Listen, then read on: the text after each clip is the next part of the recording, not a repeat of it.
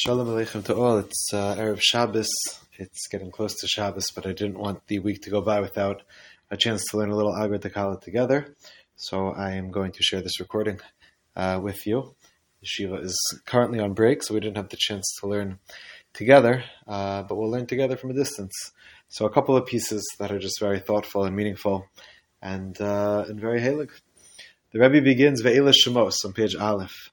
Ve'ela Shemos, we'll just do the first part of the piece. Ve'ela Shemos b'nei Yisrael haba Mitzrayim. We know it enumerates the names of the family of Yaakov coming down to Mitzrayim. Vav Mosif al Inyan Rishon. Says our Rebbe that Vav comes to add on to what we already learned. In other words, there was another person whose name was already well known at the end of Chumash Bereshis, and the struggle to maintain his name was well known to us. K'moshe Yosef lo shina es shemo, hagam shekaro tzafnas paneach. Paro tried to relabel Yosef as Tzafnas Paneach, and yet we find out that Yosef Hayav in Mitzrayim, he remained Yosef in Mitzrayim, he clung to his Yiddish name, his Jewish name with great pride. And that's alluded to, it's hinted to, at the very end of Chumash Bereshis, we see that Yosef maintains his stature as a Yosef. He does not redefine himself as a Tzafnas Paneach, and that's similarly how Sefer Shemos begins. When the Torah tells us that Yosef Hayib in Mitzrayim, he remained Yosef in Mitzrayim. So says the Rebbe, that's the connection, Ve'ela Shemos. Just like Yosef kept his name, Ve'ela Shemos b'nei Yisrael. So too, Reuven, Shimon, Levi, Yehudi, Yisachar, Zvulun, and Binyamin, perhaps alluding to the possibility that maybe in Mitzrayim they tried to redefine them as well. And yet they were able to descend with those names and to come out with those names, to keep one's name. And we know, of course, from Chazal that one of the ways and reasons that Klal Yisrael were zocha to get out of Mitzrayim was the fact that lo shinu es shemam, that they kept their names. So that's a nice connection between the end of Chumash Bereshis, highlighting that despite everything they did to try to change Yosef in that way, he maintained his name. So too, Ve'ela Shemos, so too all of the Jews who went into Galus, all of the brothers kept their names, and it's a chizuk for us in Galus that it's possible for a Jew to hold on to his true identity even when he finds himself in the depths of Galus.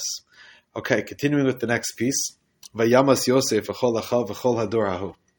The Torah spells out the death of that generation, but it does so in sort of in almost like a slow type of way.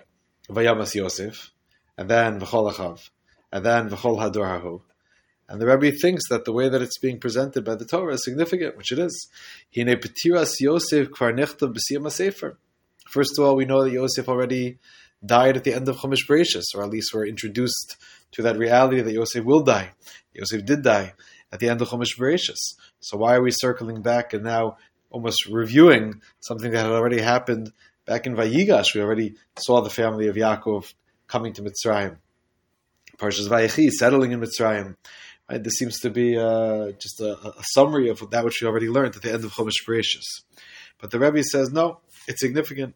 The Petira of Yosef, even though we've already learned about it at the end of the previous Sefer, V'gam Hayol Olomer B'kitzar, and certainly the Chumash in recounting could have written it shorthand, Vayamas Yosef V'chol Hador, yet the Torah spells it out, Vayamas Yosef V'chol Achav V'chol Hador Ahu V'hanira D'mashmi Anu Godel Rachmanuso Yisbarach Shemo. It actually alludes to the great Rachmanus that Hashem had on Klal Yisrael, that Hashem didn't take away all of our tzaddikim. Hashem didn't take away all of our leaders. He didn't take away all of our role models in one fell swoop. But rather, Eich la'at la'at hischil inyan hashibur. Look how HaKadosh Baruch Hu took us down into the Shibur of Mitzrayim step by step.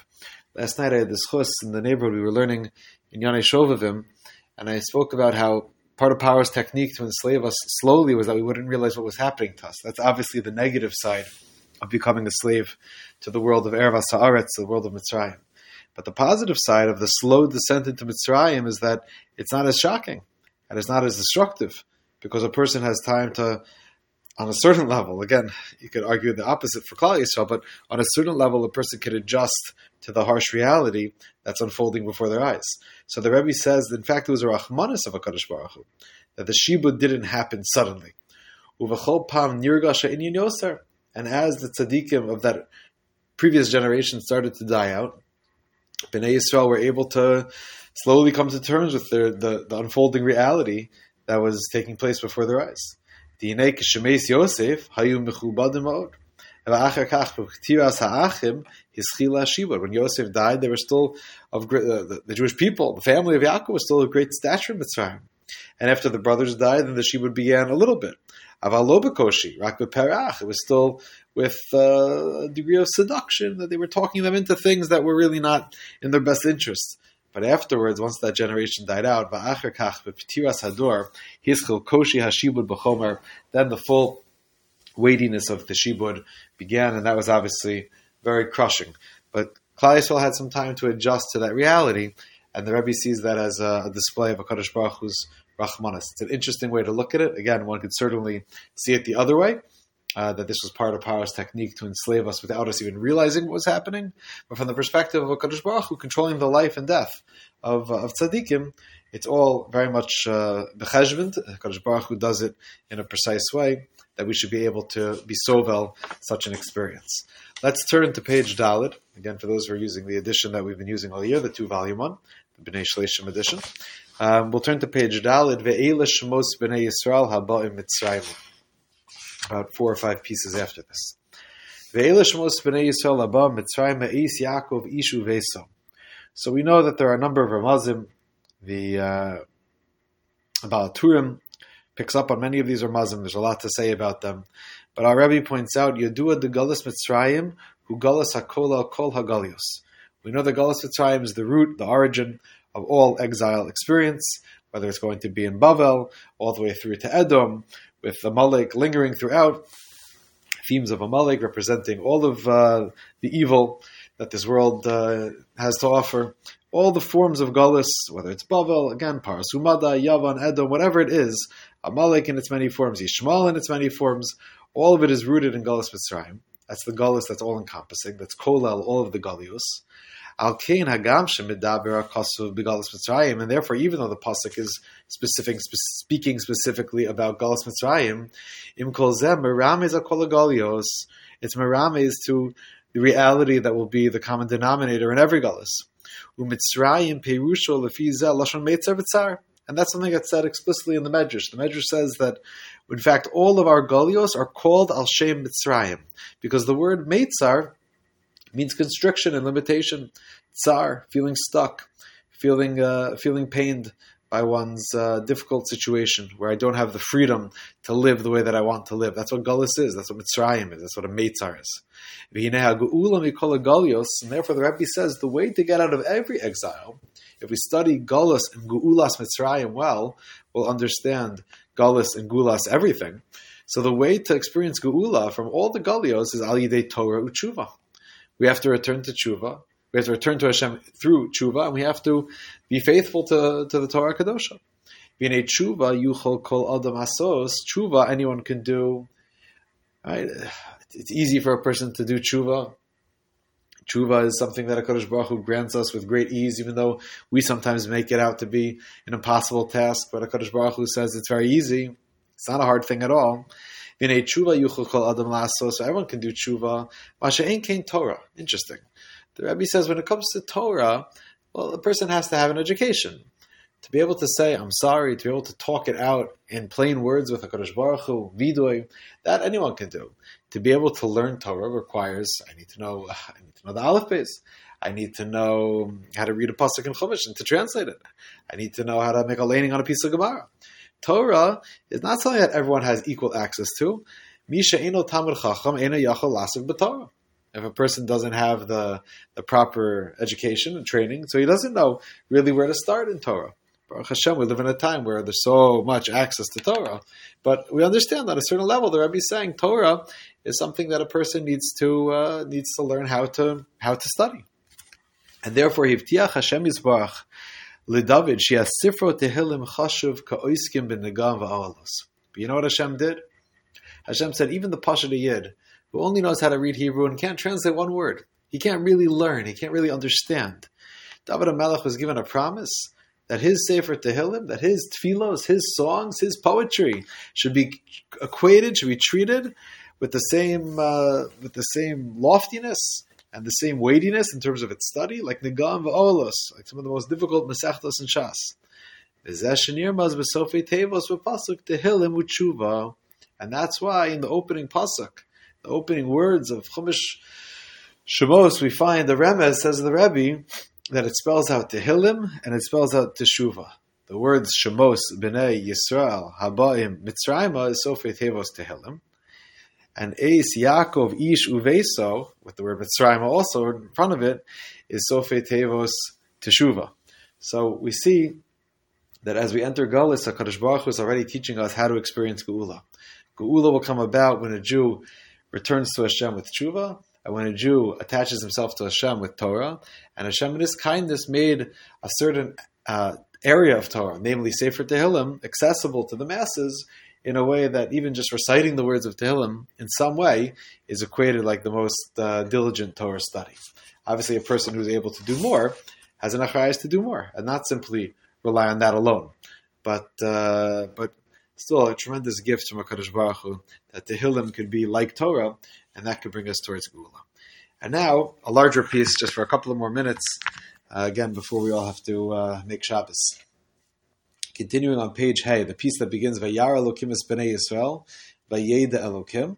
And I want to start from that second paragraph, V'yisparish Od, where the Rebbe says, what does it mean when HaKadosh Baruch Hu finally sees us, and HaKadosh Baruch Hu knows us, He pays attention to us, where the Rashi explains that HaKadosh Baruch Hu put His eyes upon us to finally at least to reveal to us that He's paying attention to us, that He's noticing our suffering, He's paying attention to our pain. What exactly does that mean? Vayar Elokim es b'nei Yisrael, it's in Perek Beis Pasuk Chafei. Vayar Elokim es b'nei Yisrael, vayeda Elokim. HaKadosh Baruch Hu saw b'nei Yisrael's situation, and Hashem paid attention to them. Rashi says, Nasan aleihim leiv v'lo helim einav. Hashem put His eyes upon us, and He turned His heart towards us, and He did not remove His eyes from us. He didn't make Himself oblivious to their situation. So what exactly does that mean? So the Rebbe explains a fundamental problem in saving Klal Yisrael, and that is we didn't have any merits, or hardly any merits. The Navi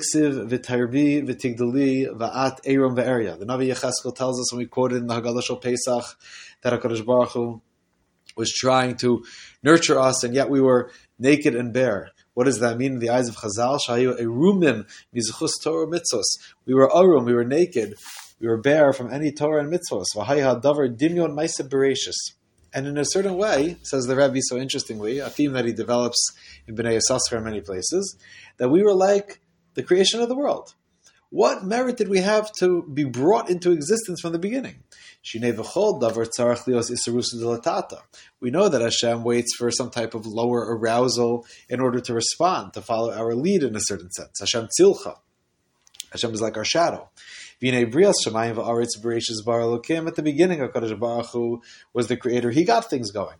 B'shvil Yisrael shenikuracious, and yet Chazal revealed to us it was because of us. It was for our merit. It was for us, and therefore you almost wonder, well, what did we do to deserve that? What was our Itzarusa Dilatata that preceded creation? We didn't have yet any merits.